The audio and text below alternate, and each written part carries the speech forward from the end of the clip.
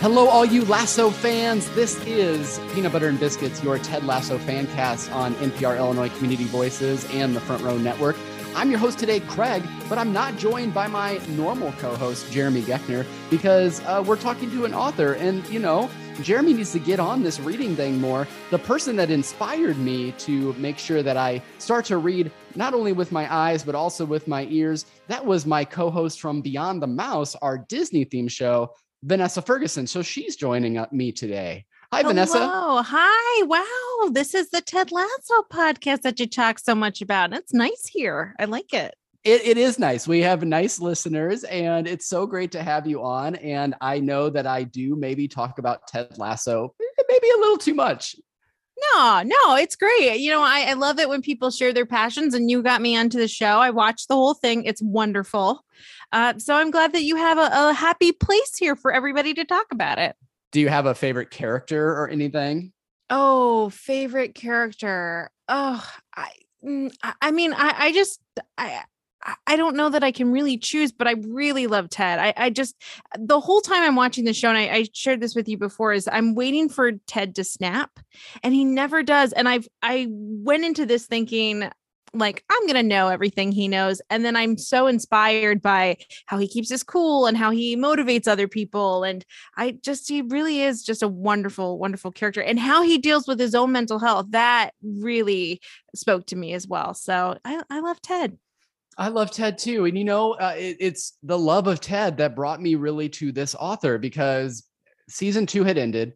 We knew that season 3 was a long way off. And so I was looking for other pieces of media, other pieces of art, other podcasts or TV shows or books that would really get me kind of that same feeling, or at least in that same mode of kindness, empathy, these types of messages that just really are great. And so the book that kept coming up on every single list was The House in the Cerulean Sea by TJ Klune. And I started really trying to find that book, and I was able to actually get the audiobook of it.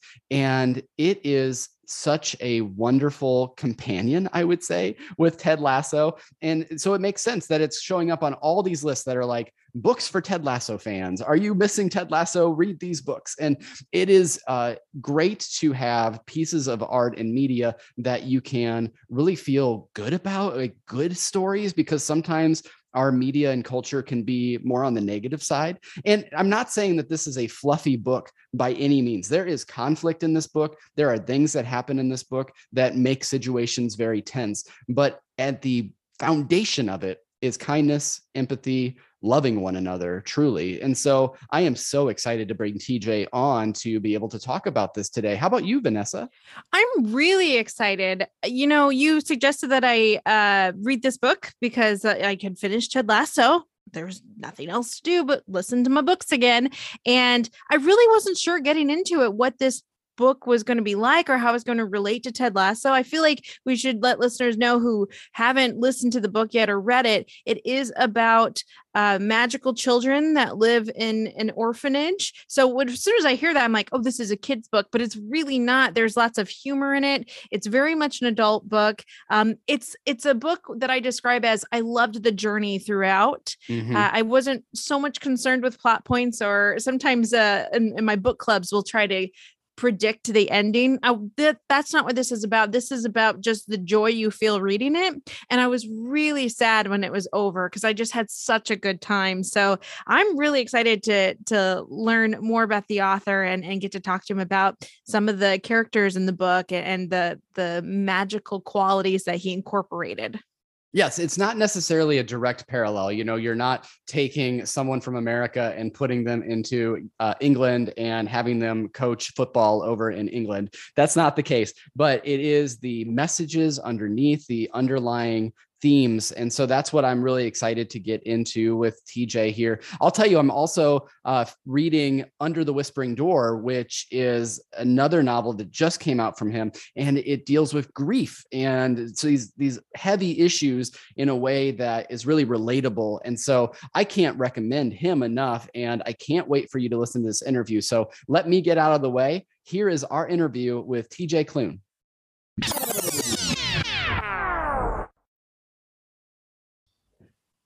Hi, TJ. It is so nice to get a chance to talk to you today. First of all, how are you? I'm super good. Thank you for having me. I really appreciate it.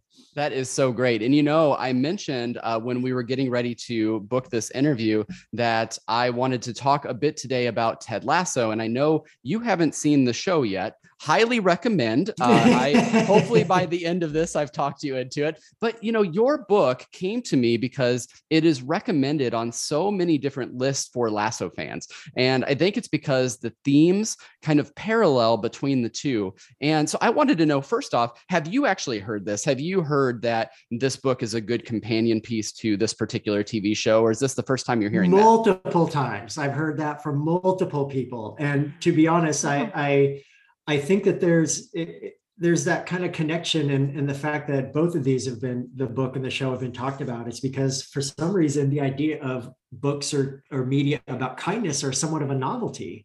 That we don't get to see that kind of stuff very often, and so when something does come out and it hits and it resonates with a large group of people, there's always this note of surprise, like, oh, I didn't know that books could be about nice things or about kindness. I didn't know TV shows didn't need to have anybody die and all these big action set pieces where all these terrible things happen.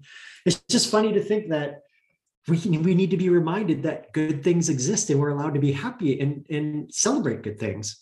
Well, and especially in the time that we are and living through the time that we are, and even in media, we just came through kind of the Walter White, the age of the anti-hero, right? Mm-hmm. Where, and so it's nice to see a character like Ted Lasso, or in your book, like Linus, that we can really start to root for. And so I'm going to chime in every now and then with some different themes from the TV show that I think parallel the book as well. And the first one I wanted to really touch on was this idea of empathy.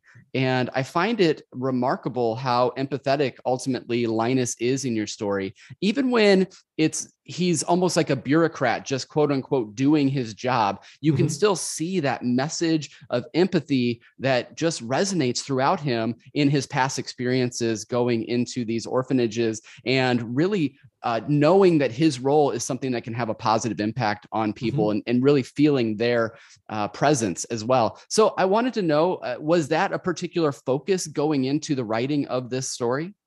It was, because it kind of goes to the idea, if you don't have a character to root for, then you're not going to find enjoyment in the book.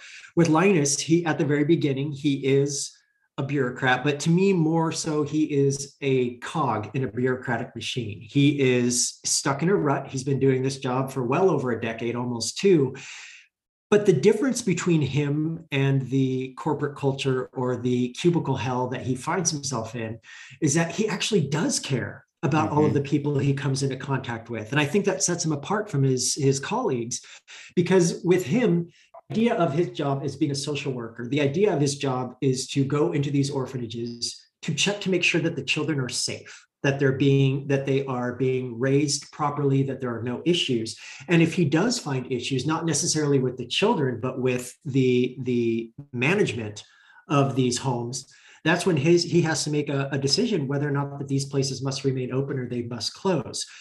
He has this empathy built into him, but the problem with that is buried under so much of bureaucratic red tape, because he knows how the world is. He knows that there is beauty in the world, but he lives this colorless life where the only moments of sunshine that he has are when he's interacting with these children. And I think that really adds to his character, to show that while he may be this cog in the machine, he's doing the best job he can with the tools that he has. Absolutely. Vanessa, you had the next question. When I first started reading the book, I thought it might be a children's book. I went in very much not knowing what this was going to be about.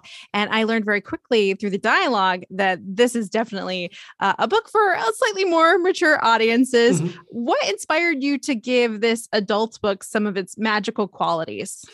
So when I wrote this book, I was not thinking about children in mind. My previous books are not meant for children. They have adult content, whether it be language or other adult things that happen.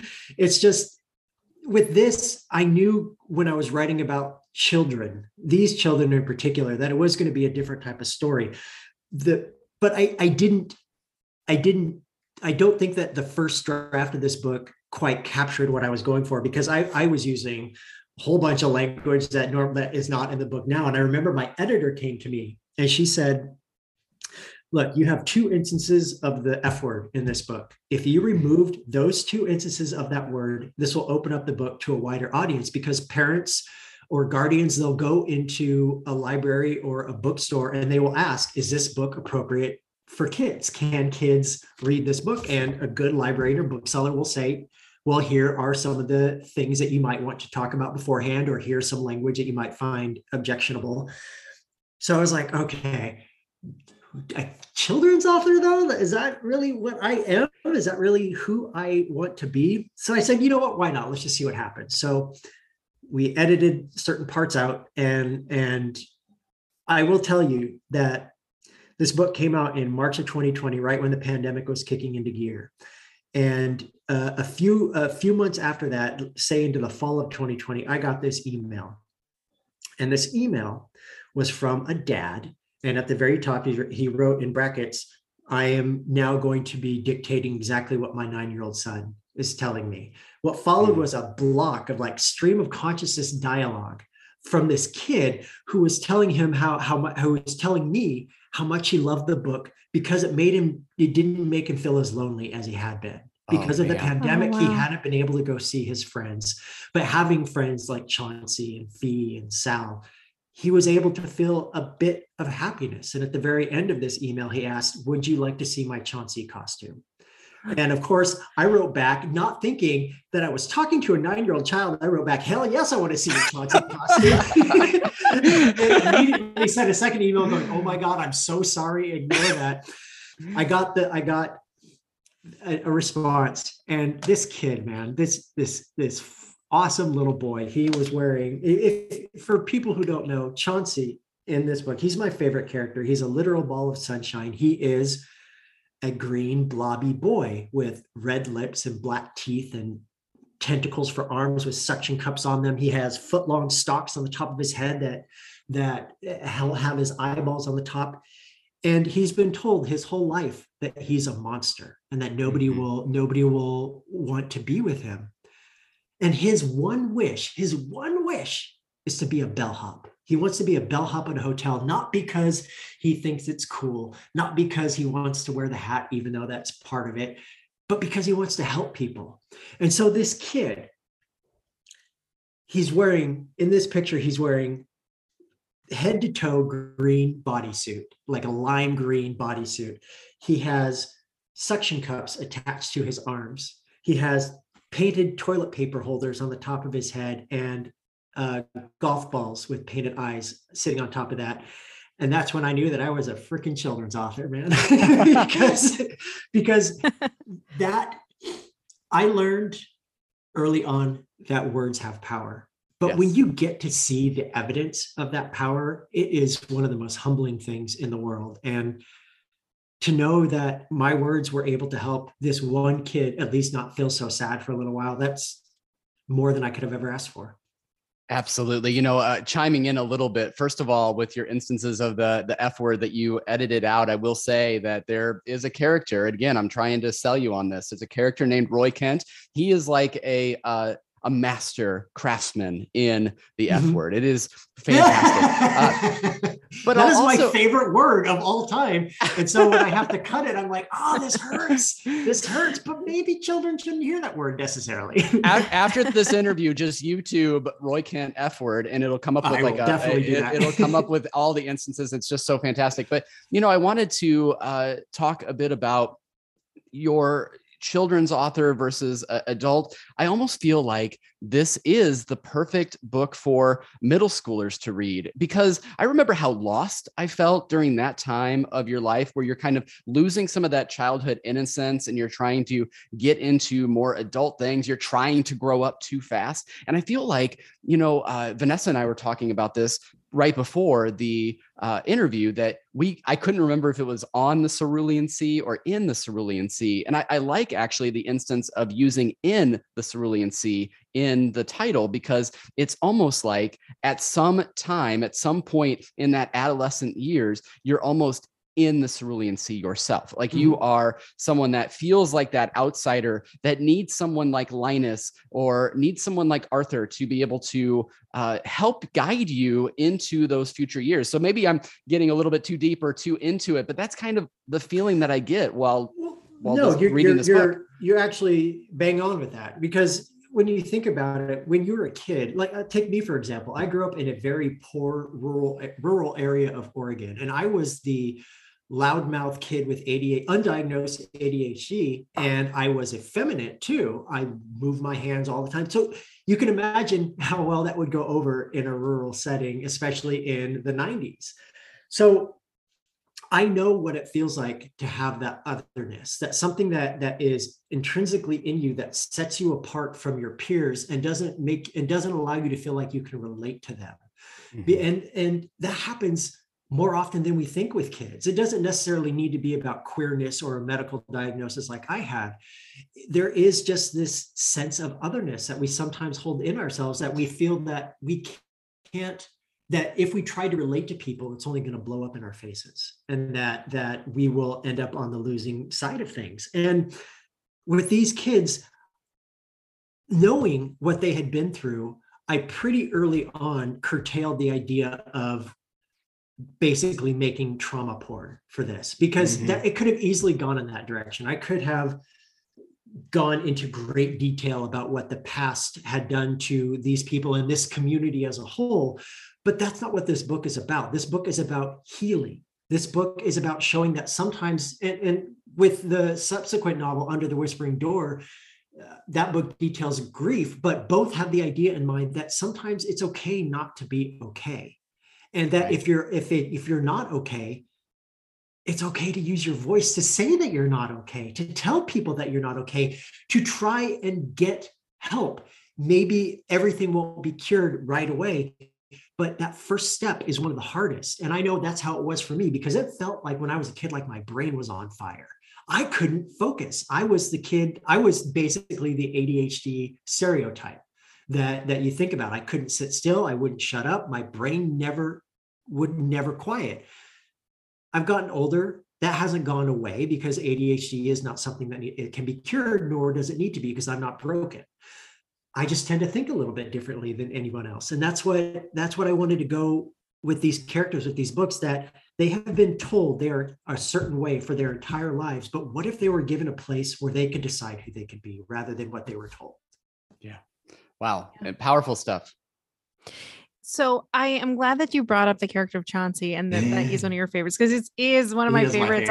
He's your favorite. And I also love Talia. It's like I can't choose between the two of them. But we learned very early on in the book that the child Lucy, which is short for Lucifer, is the Antichrist. So as we are learning about other characters in the book, I was thinking there's no way he's going to be able to top this like that. But then each magical character we meet is so delightful, and there are still some surprises as the book goes on. So that's all I'm going to say about that, because I want people to read the book. I don't want to give too much away. But were there any magical characters that didn't make it into the book? Because each one was just so awesome. I kind of wanted to hear more of what you were able to create. Yeah, early on, Lucy was always going to be Lucy. He was one of the first voices I heard when this book was coming into my head, because that's how it happens for me. I will be just minding my own business, and then all of a sudden a character I've never heard before starts talking in my head. And sometimes they'll go away after, if I don't pay them too much attention, but other times they become extraordinarily insistent, and that's how I know that there's a book there. Lucy was very, very insistent that I write this book, and I knew going in with the idea of the Antichrist and writing a book about kindness that those are two disparate things that some people might not be able to understand what I'm trying to do with that. But the whole idea of Lucy in general was the idea of nature versus nurture, that if you are born and told you are going to be a certain way, if it is in your blood, if you have been prophesized for thousands of years to be this terrible, monstrous thing, what would happen if that was a 6-year-old boy? And what would that look like if he, instead of being told he was going to destroy everything, was told he could decide who he wants to be? So Lucy was always going to be there. But with the other children, there was some playing around. For instance, Talia for a little while was going to be what's known as a Selkie, which is basically this mythical creature that is almost like a seal that can remove its seal skin to become human, and they carry the skin with them wherever they go.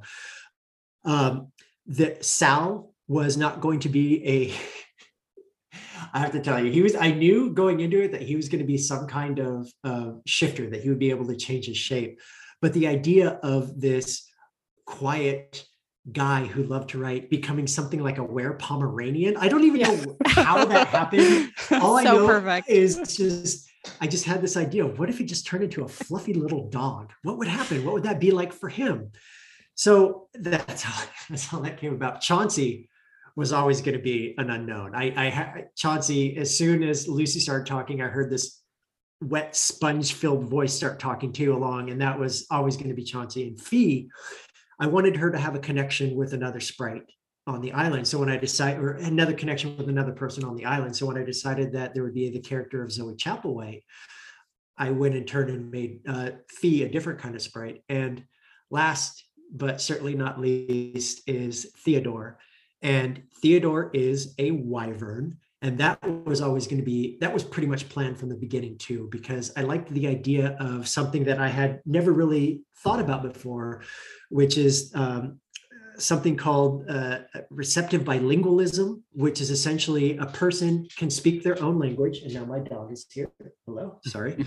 He can speak his own language and he can understand other languages, but he can't necessarily speak those languages too. So Theodore has his wyvern way of speaking that everybody can speak and learns to speak for him, and he can understand them, but he can't speak that English. And I just love that idea of having a character that people, instead of him having to learn to communicate with them, they learn his language to communicate with him.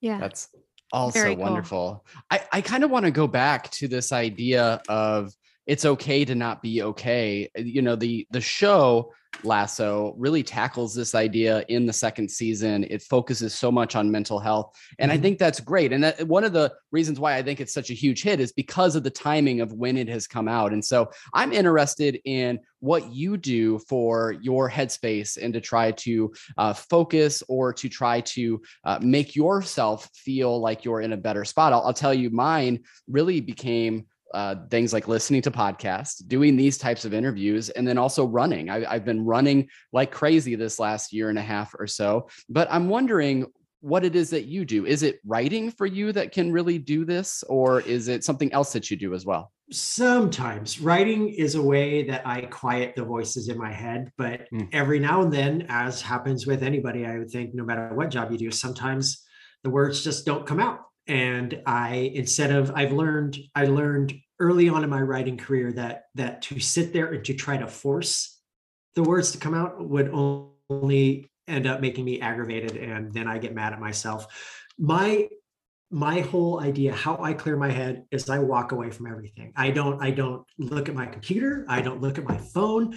I take my dog. I live in a small town in Virginia, and I take my dog out into the woods, and we will just spend a day out there. And I will, but the one thing that I do that still tethers me to my work is, for each book, Cerulean Sea, for example, I create huge playlists of songs that go with them. And so whenever I'm not with the book, I'm listening to the music for that book itself. So that way I'm still enmeshed in the world while still being able to get some distance from it.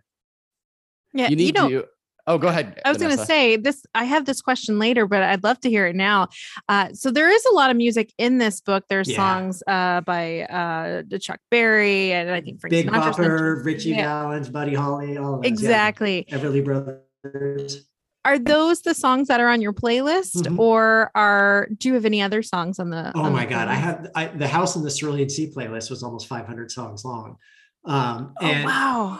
The reason that I chose that music was because it's like Lucy says, it's dead people music. And I'm going to sound like such a freaking hipster. I love records. I love the sound from records. I love how the music sounds from a record, because it's not overly produced and synthesized within an inch of its life like music on the radio is. When you're listening to a record, there's always this subtle hiss below it, and it sounds like ghosts. It sounds like dead people music, and it can be eerie when you're listening to a song like about the day the music died, which is of course about the deaths of Big Bopper and Buddy Holly in that plane crash.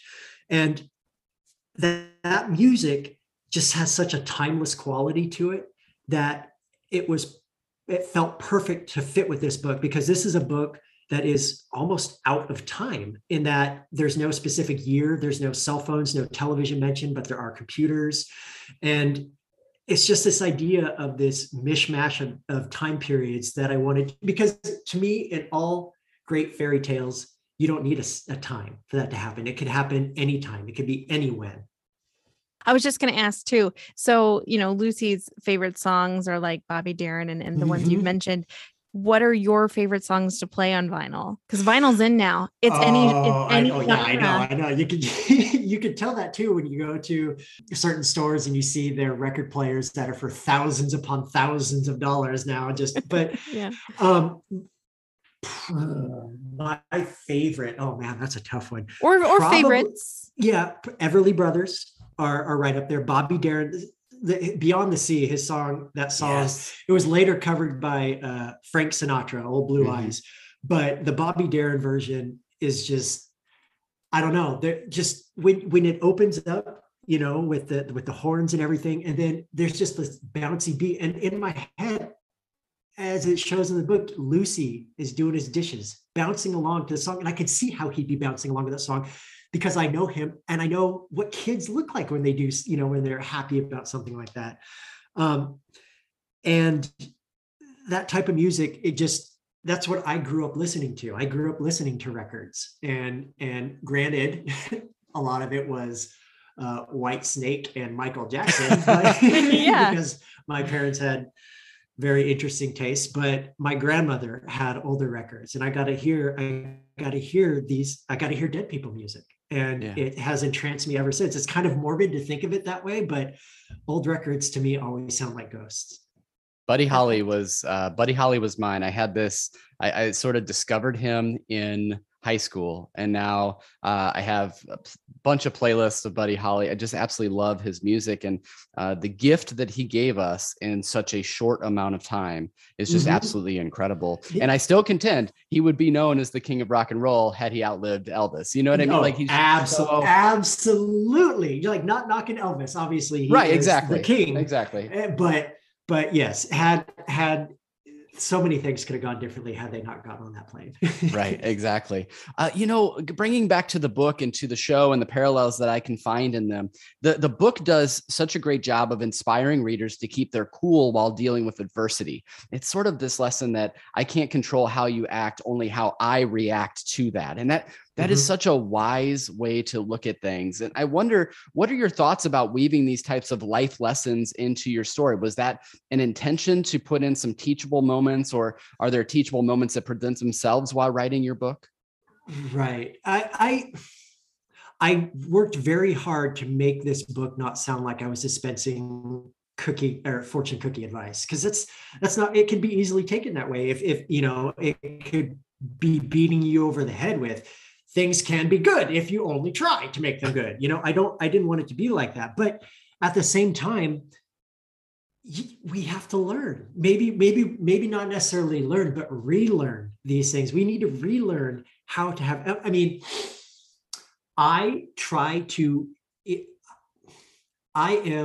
I speak to readers, I try to stay apolitical, because, some readers do not like when you talk politics. However, I always rebut that with, I'm a queer man living in the United States. My entire life is a political talking point. There are people who decide whether or not I can get married.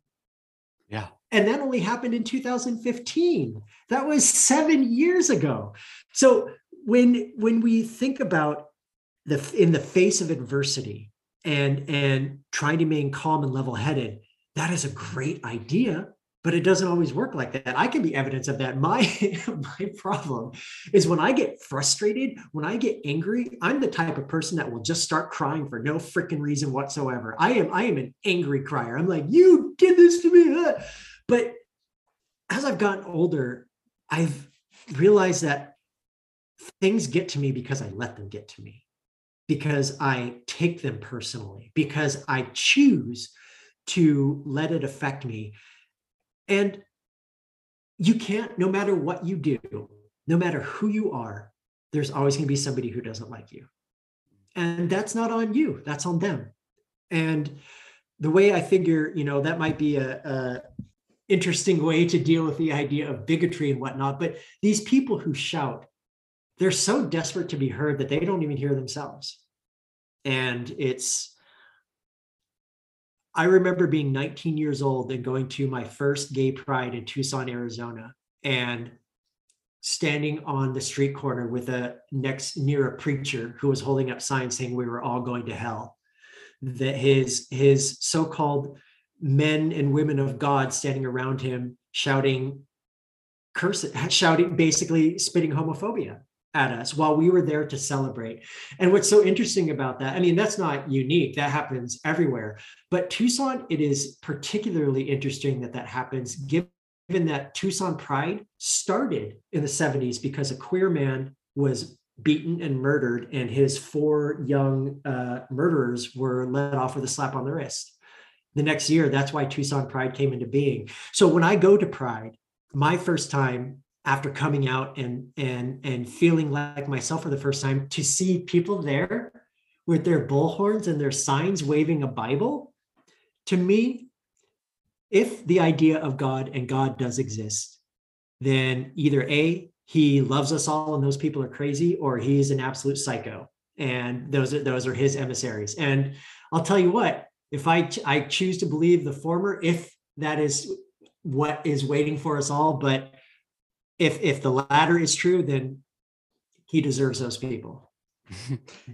Blasphemy. Yes. It's you're right. Well, it's just it's so incredible how you can weave these types of ideas into your story and not beat people over the head. And, I think Ted would agree with you on a lot of things, although whenever he references God, he always says she, he puts it on the other, which I love as well. But, it's just remarkable. And I think that this book does such a wonderful job of not beating you over the head with these ideas, as does the show. And I think that that's why these things can work, and you can really get some true life lessons about kindness and empathy, and giving others the space to be themselves and giving you the space to be yourself as well. Those are such values that we could all use so much. And so that's why I loved diving into this book. And that's why I'm loving the other book I'm reading.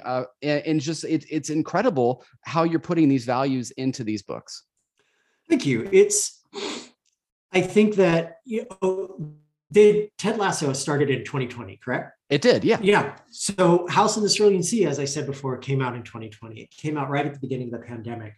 So I think that let's be frank here. Everybody was going out and buying 6 million rolls of toilet paper for reasons that I still don't understand. and at the same time, I'm sitting here going, hey, I know everything is scary right now, but I wrote a book about kindness and the Antichrist. Would you like to read it? And I think that the reason that people glommed onto the book and to the show and the way they have is because it brought them a sense of safety. It brought them a sense of comfort when the world outside was on fire. And I know how that feels to be comforted. I know how I felt when I was a kid and I read Howl's Moving Castle by Diana Wynne Jones for the first time. I know how that felt to be transported away from a place where I felt like I didn't matter to a place where magic was possible. And I think that in this time, maybe years from now, we'll look back on Ted Lasso, we'll look back on the House in the Cerulean Sea with rose tinted glasses saying, well, it was pandemic related. Of course, that's what we wanted. It wasn't as good as we remembered. But I like to think that no matter what time period we're in, we could all use a reminder that there is good out there, that there can be happiness, that everything doesn't need to be terrible just because that's what we hear on the news every single day, or that's what people in power want us to believe, that there is so much more out there than we see. And the only thing that's keeping us from it is us taking the chance to go look for it. Though, I don't think that that's going to be the case. And it's because the if you think about it, like we have needed these types of messages for so long, basically for my entire life. A lot of people pinpoint to 2016 and to the election and to politics. It was just as bad. Things were boiling up well before that. You can point back to different instances throughout all of our lives. And you could say that we needed kindness in those moments. We needed to choose that kindness. And so that's why I think it's a universal message. And I do think, yes, maybe popularity wise, timing helped prop up some of these pieces of media that dealt with kindness. But at the same time, it's messages that I think we're always going to need to hear. And so I think we will find that these are going to be long-lasting pieces that we can return to. And certainly when my child is going through those middle school years, this is going to be one of those pieces that I would want him to pick up and just to explore those ideas, because I think it matters so much that you're putting these words on paper and allowing us to read and remind ourselves that kindness is something we really need as well. It is. If you think about it too, the fact that, again, that these are somewhat novelty is just extraordinary, considering the fantasy genre as a whole. I mean, for a long time, it's been a straight white male game, and it's been tending towards grimdark, the George R.R. Martin's Game of Thrones kinds of fantasy stories where everybody betrays everyone else and then lops off their heads. And The House in the Cerulean Sea, I wanted it to remind me of the books I read as a kid, where I did think I did think that magic was possible, that wonder was a thing that existed, that we hadn't yet lost our filter and replaced it with a mask of cynicism. And I think it's important to not even necessarily beat people over the head with it, but it can serve as a gentle reminder that it doesn't have to be this way. The problem with that, though, unfortunately, is that some people actively choose to be jerks. And those are the types of people that you wish all the best for and then move on, because as much as it sucks to say, some people like where they are in terms of the darkness. And I don't. Am I the type of person who could scoff and bemoan politics of at any point? Yes, on either side of the aisle. Of course I can. I'm a rational thinking person, and I see there's wrongs on both sides.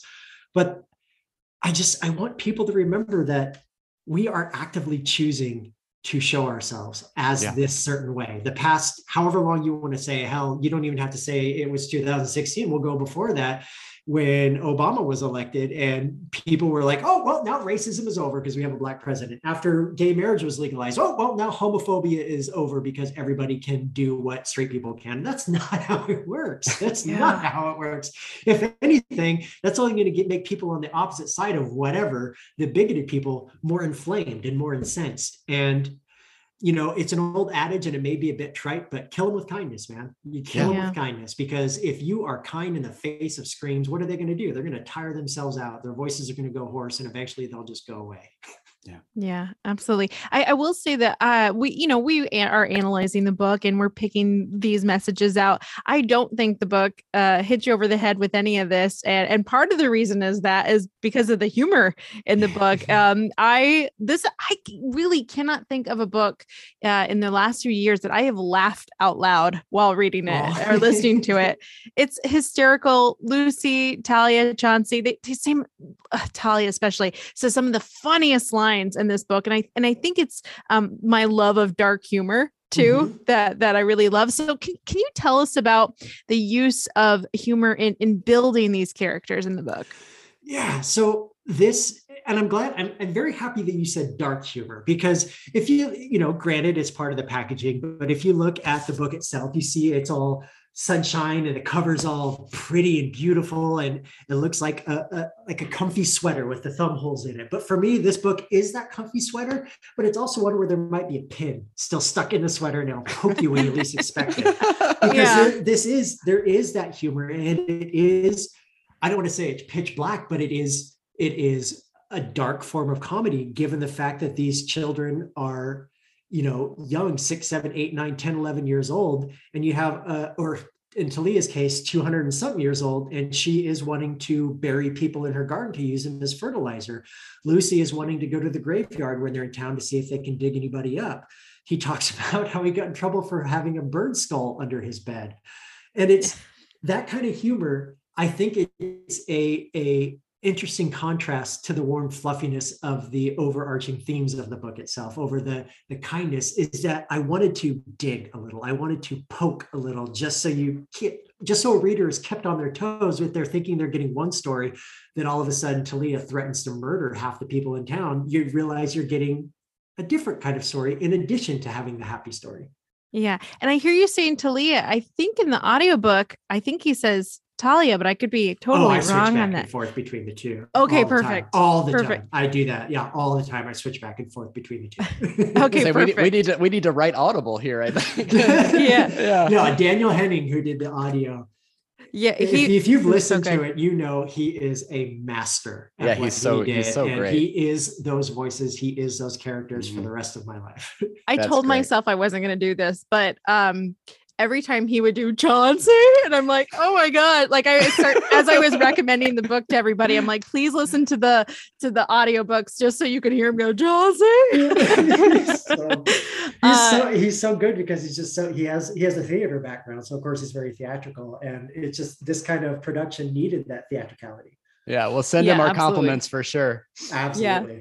You know, I don't know if you know this, but in researching this book and learning about you, there's quite a bit of fan art for these characters. Oh, yeah. As well. What does that make you feel like when you see people doing that? I have had fan art done over the course of my career for almost every single one of my books.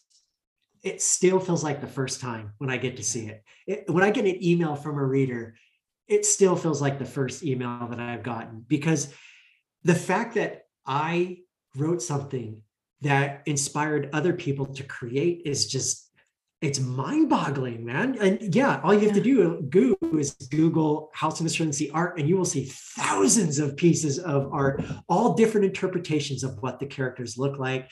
And I love how people can read the same lines in a book and have a different interpretation. I think that's fantastic. And it's humbling to know that you wrote something that other people loved that much and that they wanted to create, or they wanted, even at the very least, they wanted to take time to write you an email. My first book came out in 2011. The next day, I got an email from a reader in Europe who had read the book overnight and wrote it to me. I still have that email framed, because it was the first piece of fan mail that I ever got. And before my first book came out, I told myself, if I made a difference to at least one person, then I'll have done my job. And the next day I got that letter and I said, okay, well, I'm done now. I've already done everything I needed to do. I'm ready to go. Retiring. Right, retiring. But to get to see the fan art, to see people drawing because of something I did, it's just, it makes me feel like how I would have thought that maybe someone like Diana Wynne Jones would have felt had I told her that Howl's Moving Castle made me want to create. Yeah. And that's why we talk to our listeners all the time. And it's like, please, goodness, engage with us, message us. And it just means so much when you're putting something out into the world and then you get a response back. It's just an incredible feeling. But I do want to go into one more theme that I love about the parallels between Lasso and this particular book. And that's that you focus enough on the tertiary characters that we feel like we really enjoy those characters and we know something about them. For some reason, I have this connection to Merle the ferryman. Yeah, I really love that dude. And he's one of my favorite characters. But how do you balance your writing to spotlight those stories and not take necessarily the main focal point off of the children and off of Linus? For me, if I'm going to introduce a character, they have to play a part. They can't just be there for window dressing. They cannot be there just to have a specific line that will get a reaction. They have to actually play a part, not only to the certain section that they're in the story, but to the overall themes, which is why you have, say, like the ice cream shop owner or Helen's nephew towards the end of the book. No spoilers, but you have them, and they only have a few pages dedicated to them. They may not have very many lines of dialogue at all, but you get a very clear instance of who they are as people from their short time. I've always had the tendency to love my side characters maybe a little bit more than I should. But to me, if I'm going to include a character, they have to be there for a purpose. They have to have a purpose. And Merle, he is this ornery jerk who runs the ferry that goes between the village and the island, and every trip the prices are increased, petrol is going up, my rates have doubled, my rates have tripled. And what I like about him is that he is consistent. He doesn't have character growth. He's a jerk at the beginning, he's kind of a jerk at the end, but he's not cruel.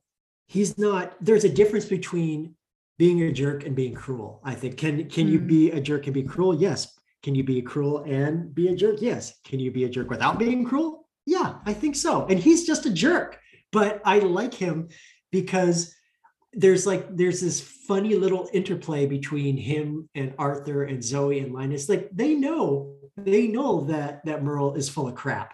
They know that, but they still use the ferry just because it is part of that human connection. And to me, even though it's not spelled out in the book, to me, I think the reason they kept using the ferry as they did was not for them, but for Merle, to give him a little bit of company every now and then. That's kind of that's sort of how I thought of it as well. And, just making a suggestion here, maybe it's only for an audience of one, but if you want to expand your Cluniverse to include a novella of Merle meeting Hugo, I think that I would really dig that. I don't know that anybody else would, but that would be awesome. I'll add that to my list. That also has a series of novellas where Chauncey gets to be a bellhop at a hotel and has to solve really small mysteries. I kid you not. That was the next question that Vanessa was gonna say. Can we have a follow-up series about Chauncey as a bellhop, please? I need this in my life. And I'm not thinking of there's been a murder. I'm thinking oh no, somebody left a stain on the carpet. Who was it? I think Chauncey would just have to go and find it out. He'd take off his bellhop cap and put on a little detective hat and I'd go through the hotel interviewing suspects. And I would love that. I think that's so funny. Obviously the reason is that Chauncey is a literal ball of sunshine and I want to spend every waking moment with him. Me too. Well, since you took that question from me, I'll ask a different one. Okay. So the older I get, just the more I enjoy realistic relationships in books. I'm just, even like the romantic ones, I'm really over like the fairy tale ones where it's like the prince and the princess and they have this big kiss and they run away together. It's just not realistic to me. And I really appreciate it's like this sweet fondness and this comfort that you kind of watch unfold throughout the book and between the characters of Linus and Arthur. So can you kind of share with us your thoughts on how you build these realistic relationships between your characters? If you didn't know that going into this book that Linus and Arthur would end up together, or that there was a romance involved, it might have taken you by surprise to see that this connection between Linus and Arthur. And what I love about them is, you're right, they are not the idealized romantic fiction heroes, because let's face it, Linus does not have six-pack abs and a name like Blaze Steel or something like that. He's Linus Baker. He's fussy, he's overweight, and he has thinning hair, and he's a bureaucrat. I love the idea of unsuspecting people getting their own stories. Do you get to see romance between queer men in their 40s? No, you don't. You do not get to see that. You do. If the romance, for whatever reason, is solely focused on people in their 20s or younger, because YA romance, you have that too. But life doesn't stop in your 20s. Life doesn't stop in your 30s. And the queerness of this book is extraordinarily queer, but it's not in your face about it. It is subtle, because that's how I wish the world was. I wish we didn't have to make these big, huge proclamations of, oh, I'm gay, and have it be having need to explain who we are to people who want us to.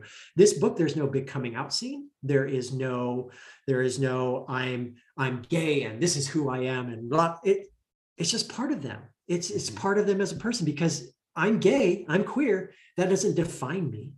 I have ADHD. That doesn't define me. It's just part of who I am. Like being queer is part of who I am. And that's what I wanted to show with this, because there are bigger things at play here. That what would be the point of homophobia? Homophobia is so boring. What do you really think this day and age that you're hurting my feelings? No, you're not. You're just showing your whole ass. That's what you are. That's who you are as a person. And that doesn't affect me. The only thing that I feel sorry for is that if you have kids who have to hear that kind of stuff, because no kid should ever have to hear anything resembling bigotry, no matter what form it comes in. And I don't know, this idea of two men in their 40s finding each other in a place where they are allowed to grow as much as children are. Because let's face it, yes, Linus is a bureaucrat and whatnot, but Arthur also has issues. He has his secrets. He has his own trauma that he has to work through. And the fact that he's able to do that with Linus is, I just love that. I just love them. I love my soft gay dads and their gremlins that they live with. We love them too. You know, this has been incredible. We have a few more questions left and starting to wrap some of those up. I mentioned earlier, I'm about halfway through Under the Whispering Door, and it's so amazing how it takes this protagonist who you don't necessarily want to root for and is very much a jerk. And you're like, you know, I can start seeing the layers as we move along the story. And it's also about grief and just these concepts that are like, they can be really difficult to deal with in our normal life. But I'm wondering what future stories you might want to tell or things that you might be working on. Yes. So this summer sees the conclusion of my queer YA superhero series. It's called Heatwave, and it's the final book in that.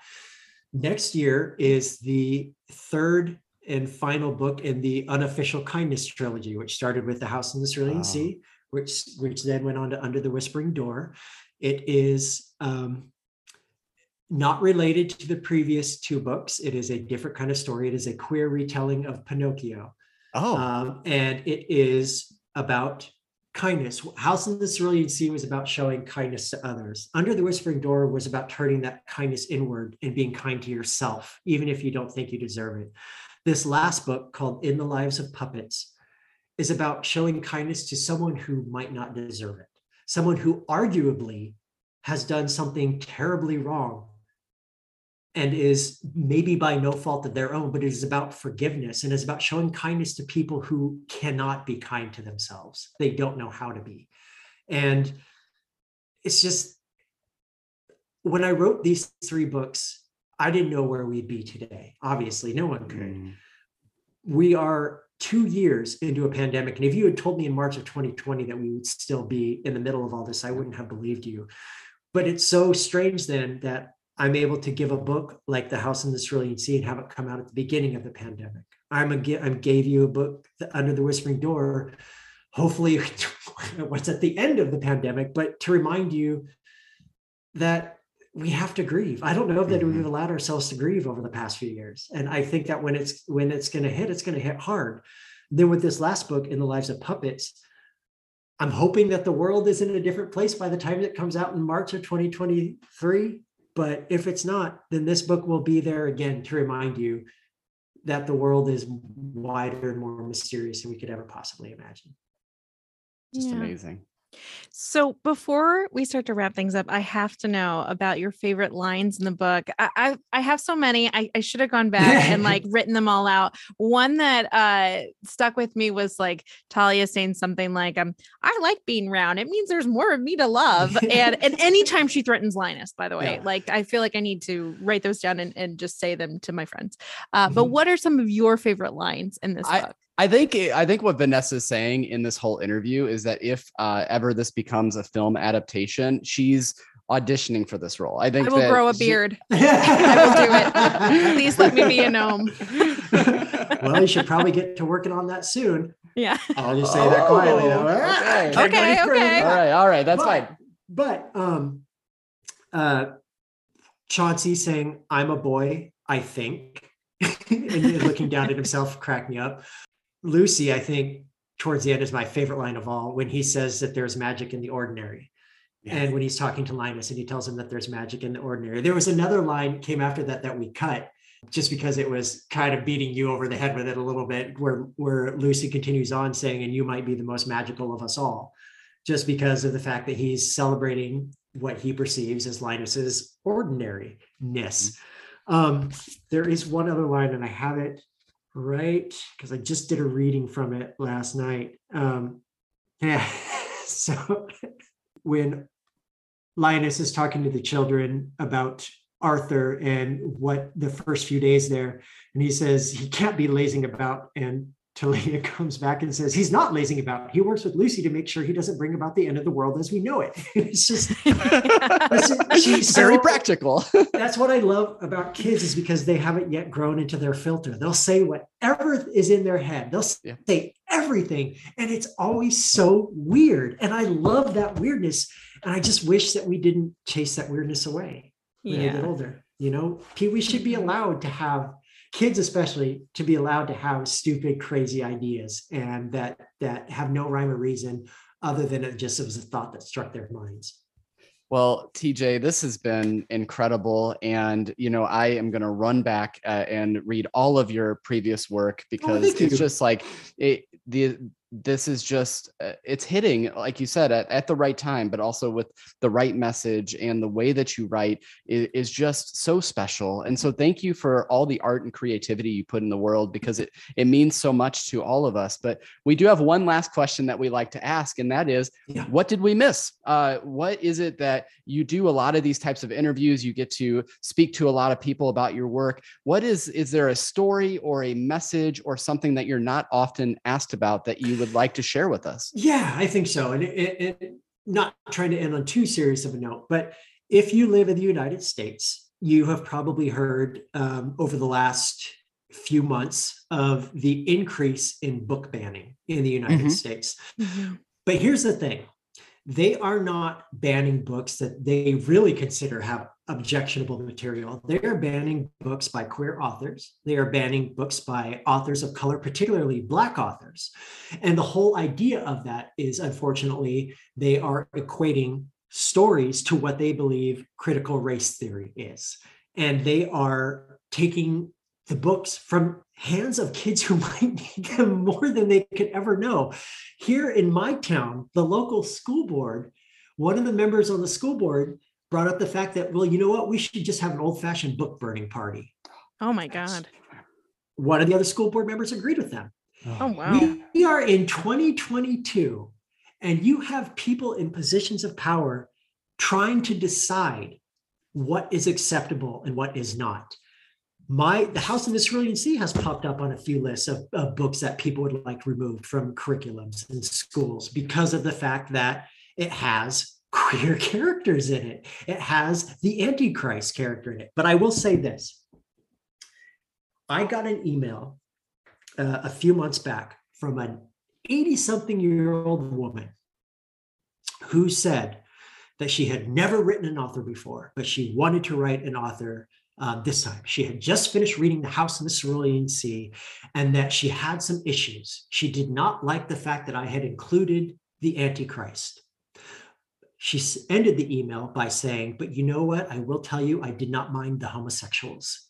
And you know what? I count that as a freaking win, man. If I can get an 80-year-old woman who obviously had never read a book with gay people in it before, and to have her finish her email with, I didn't mind the homosexuals.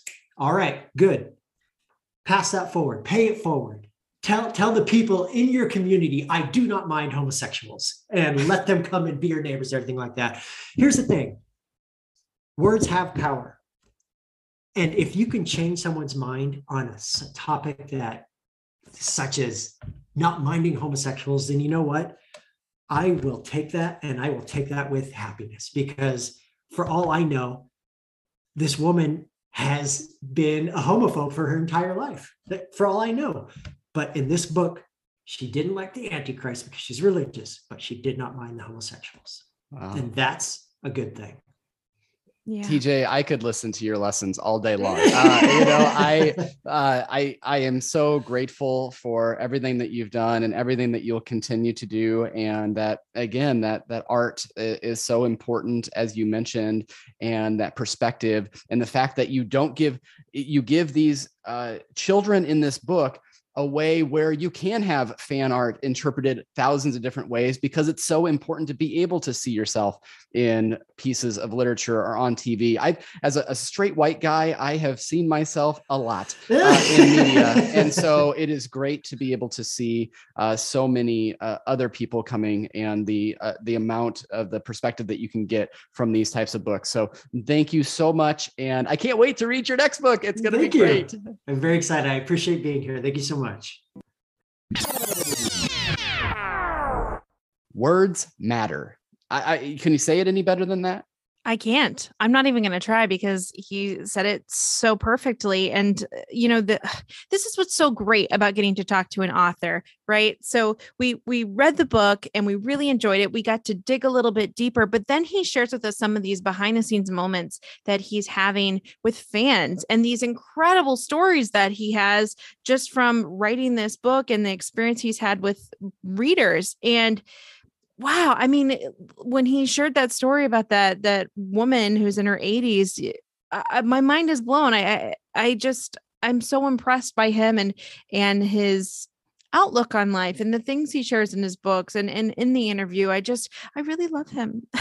I know. Really it's just for my Ted Lasso fans, he's someone that I want to take to the Crown and Anchor and just buy a few pints and just chat with about life and about other things. I hope that he goes back and watches Ted Lasso. I think we roped him in. So sorry for the pun there. But, I think that if he does watch Ted Lasso, I said, open invitation. If you want to come back and talk once you have that and kind of your thoughts on the series, we would love to have him. It was just so remarkable, the different stories that he told of the 9-year-old who was impacted by this book so much that he decided to write the author and make his own Chauncey costume. And then the thousands of pieces of fan art that are just in the effect that has on him. He talked about printing a lot of these emails out and kind of like having physical copies of these things that fans have sent in. And it's just remarkable what he is able to do and the type of interactions that he's able to have basically through his art.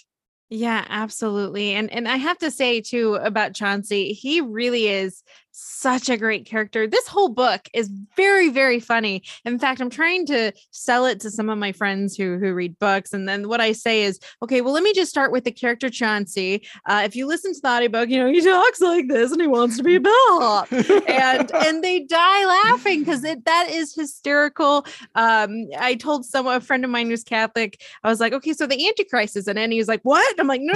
He's adorable. If you can imagine, he says he's really dark, funny things. And once you get into the dark humor of it all, like it's just hysterical. So yeah, I really love this book. I'm so glad that I got to listen to it. And I'm so glad we got to talk to TJ. He's just incredible. And I hope he does enjoy Ted Lasso. Cause I really hope so too. I loved talking to him and actually getting to meet the person behind these books. It's just incredible. Don't you feel like when they sign off from the interview, it's kind of like, okay, but like, when am I going to see you again? Cause we're friends now. Yeah.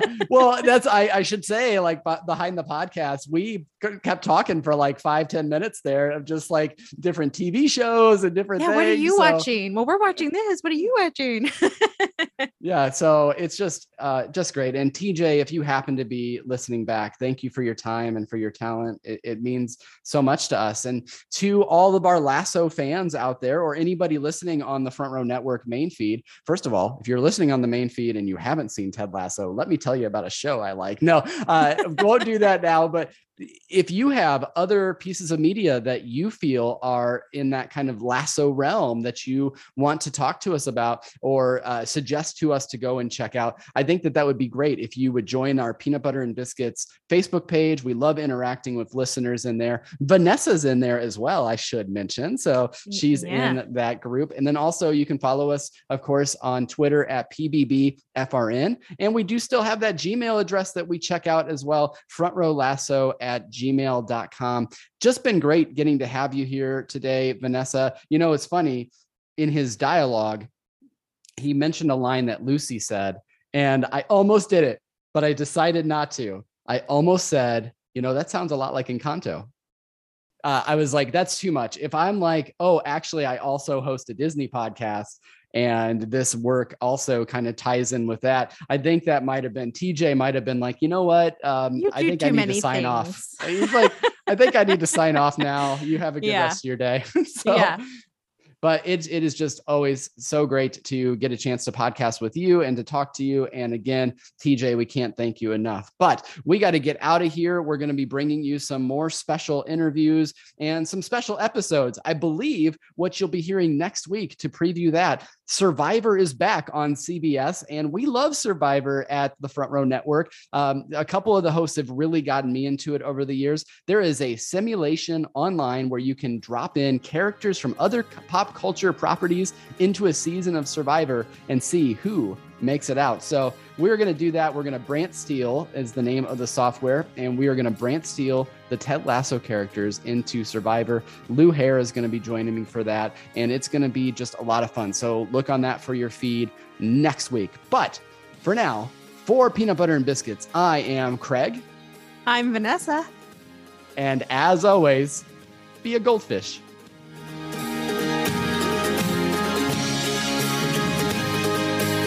Thank you for listening to this episode of the Front Row Network, a proud Community Voices member of National Public Radio, Illinois. For more from the Front Row Network, including our articles or our other dozens of shows, visit thefrontrownetwork.com or nprillinois.org/programs/Front Row Network. You can also find us on social media by searching for the Front Row Network on Facebook, YouTube, and Instagram, and on Twitter at Front Row Reviews with a Z.